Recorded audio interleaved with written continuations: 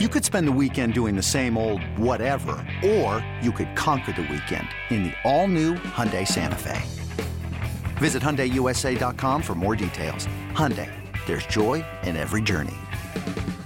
This episode is brought to you by Progressive Insurance. Whether you love true crime or comedy, celebrity interviews or news, you call the shots on what's in your podcast queue. And guess what? Now you can call them on your auto insurance too with the Name Your Price tool from Progressive. It works just the way it sounds. You tell Progressive how much you want to pay for car insurance, and they'll show you coverage options that fit your budget. Get your quote today at Progressive.com to join the over 28 million drivers who trust Progressive. Progressive Casualty Insurance Company and Affiliates. Price and coverage match limited by state law. We are live on the Bet 1430 in Denver. Weekdays 8 to 11 a.m. Mountain Time and Eastern Time, so 10 a.m. to 1 p.m. Eastern. Joe Ostrowski, Ross Tucker. We bring in our guy, Eli Hershkovich, to talk some college hoops at Eli Hershkovich on Twitter. Eli, what is top of mind for you on this Monday morning? Illinois, Drake, not covering the spread finally, as expected, as we warned people, or tonight's card? Well, I would have bet Illinois State yesterday, but for the 50th time on this show, we can't bet Illinois teams in this state. So I would have taken the Redbirds plus 19 against Drake, but can't bet it because of the laws here. But yeah, I mean, just going back to the weekend, college basketball, Alabama, I'm obviously high on them, have a title feature on them at 90-1. You do as well, Joe. That sucked just from a betting perspective. I took the Tide at a pick. It opened +1 against Oklahoma without one of their best players, arguably their best player, their best scorer, leading assist getter in Austin Reeves. Alabama just didn't play well in the first half, turned the ball over a lot. Shot well in the second half, but too little too late, and Oklahoma dominated the offensive glass. They had a ton of second chance opportunities. Alabama really slow to get to the basketball off of those missed threes from Oklahoma. So, I overall over the weekend, 3-3-1. So not a bad betting weekend in college basketball, but that loss kind of stung. I'm curious, Eli. We got a lot of new listeners now in Denver and Colorado, and we're getting more listeners on the radio.com app and listen via podcast. Why do you think, because it was interesting what John said, why do you think the Blue Bloods aren't that great this year? Like, it's kind of crazy that it seems like all of them the same year, Duke and UNC and Kentucky and Kansas. What is going on? Are they just getting too many guys that leave school after 1 year and then the new freshmen aren't ready? Yeah, like a mix of that, Ross. It's a good question because Kentucky and Duke, more so than Michigan State, Spartans are another situation, just kind of apples and oranges. But Kentucky and Duke, a lot of freshmen on that team. So in a COVID season like this, where, let's be honest, guys playing on the road, like Duke plays at Miami tonight. They've gone through two COVID tests already. That's a lot mentally to go through. And before their last two games for Duke, beating Georgia Tech and Clemson at home, both pretty big wins, they struggled a lot in conference play and non-conference play. And you think about Kentucky, very similar thing. A lot of freshmen on that team. BJ Boston, Brandon Boston, supposed to be a top 10 pick in the upcoming NBA draft. Really hasn't improved his jump shot much and hasn't adjusted to the college game. So overall, like for Michigan State, a little bit different. They lose their starting point guard, Cassius Winston, one of the best players in college basketball over the last 2 years. They don't have a point guard. But if they had a little more time, AJ Hoggard, their freshman point guard, probably gets a little bit more comfortable in college basketball with more non-conference games. So it really has a lot to do with guys not being able to adjust, especially younger players in a season like this where I know it's a cliche, but it's so unprecedented. And these kids are going through a lot for them to be 18 to 22 years old. It's interesting that, it takes any college basketball observer. They'll tell you how there are two teams playing at a different level right now. But I'm wondering, and probably overreacting, but what Ross mentioned about the traditional blue bloods, do some of these kids, they want to go to the new hot team? They're more interested in playing for Gonzaga or go into Baylor. The tradition of Kentucky, Duke, Kansas, those schools don't mean as much to them.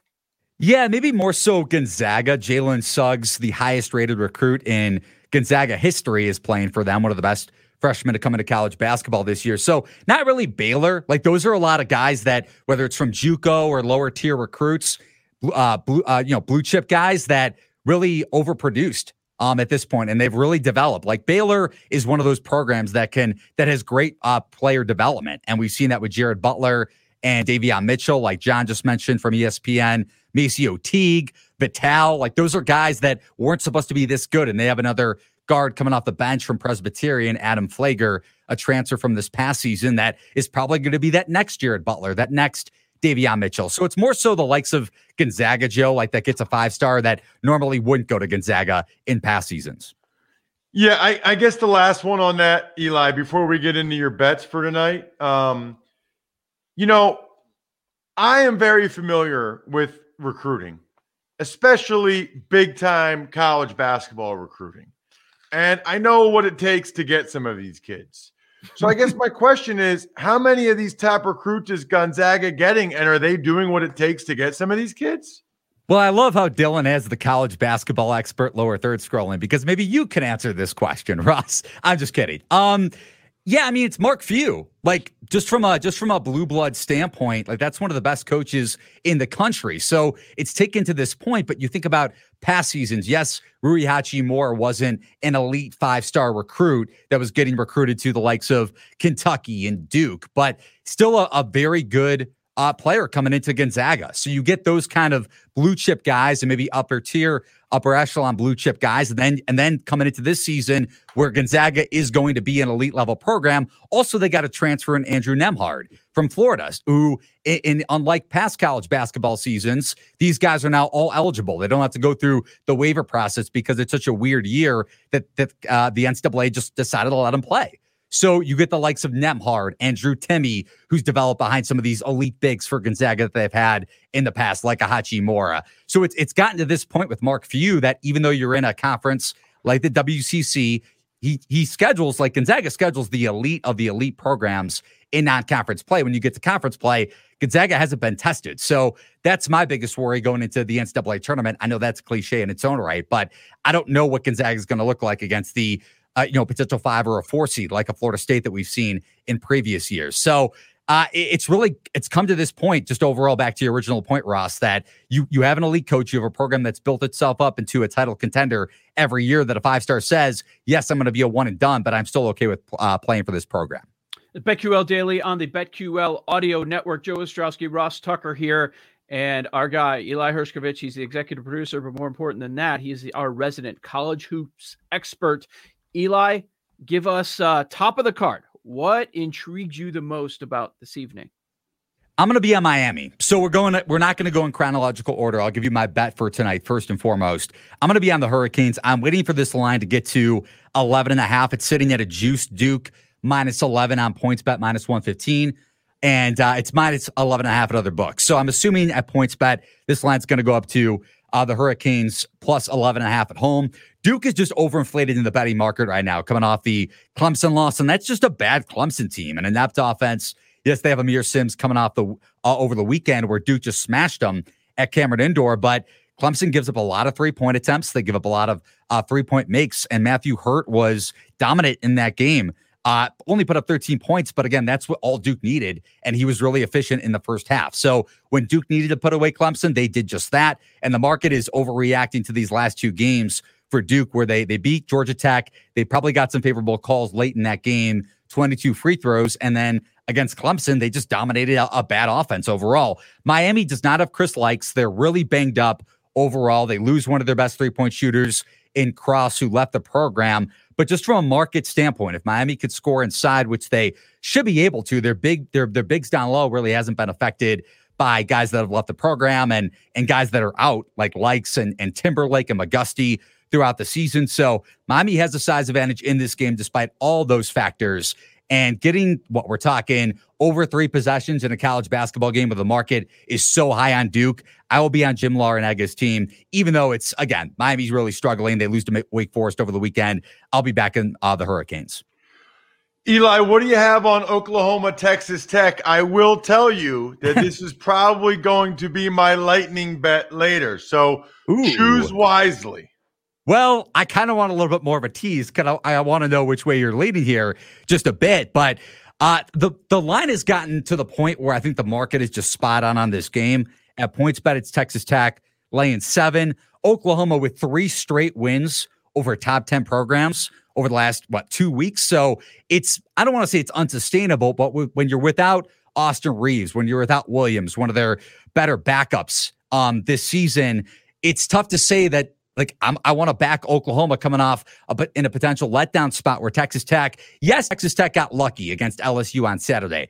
Red Raiders on a 12-0 run in the last minute of that game to come back, and not only come back, but cover. They were 3.5-point favorites, down 7 with a minute left, and covered that game and won the game by 5. Just an incredible backdoor. Thomas Casale had it on BetQLU, BetQL's first ever college basketball betting podcast. So shout out to Tom there. But I think the market is just spot on this game. I don't think Oklahoma is going to be as efficient as they were against Alabama. That was more of a lack of effort for Alabama.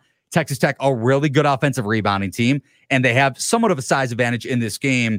Oklahoma, I guess, from a height perspective, they're about even, but Texas Tech is a much better rebounding team at both ends of the floor. So I think the market's just on point with this line, and I think McClung has a big game. That guy's been absolutely dominant in conference play. The Georgetown transfer, one of the most explosive scorers in college basketball. I'm not going to bet it. Maybe this is a live play where if it's a 2-point game at the half, I'll be back in Texas Tech, but no pregame bet for me as of now. Ross, you should have seen it on Saturday. They do the live Periscope, 11 a.m. Eastern, 10 a.m. Central Time. BetQLU, if you follow BetQL app on Twitter, Eli's going to do this with Tom Casale every single Saturday morning, about an hour before the games get going, just hanging out at his mom's house in his old bedroom. Like, it was just classic. Was my classic sister's bedroom, to be fair. My sister's old bedroom, yeah. Your sister's old bedroom.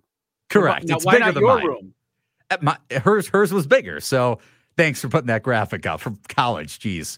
It's amazing. That picture is amazing. And every time Eli says a word, I want that picture up. Every time. The only request I've ever made on this show. I love it. The best part is I could manually take it down from my end. So no, it will not be. What's wrong with that up. picture? Eli, that's the best you've ever looked in your life. That's from No, it's not. No, it's not. That's from 7 years ago. How much time, Jake? How much time? 30 seconds, guys. Let's wrap up the segment. All right. Oh, yeah. He's got to run. You're lucky we're on a network now. Joe Ostrowski, Ross Tucker. This is BetQL Daily.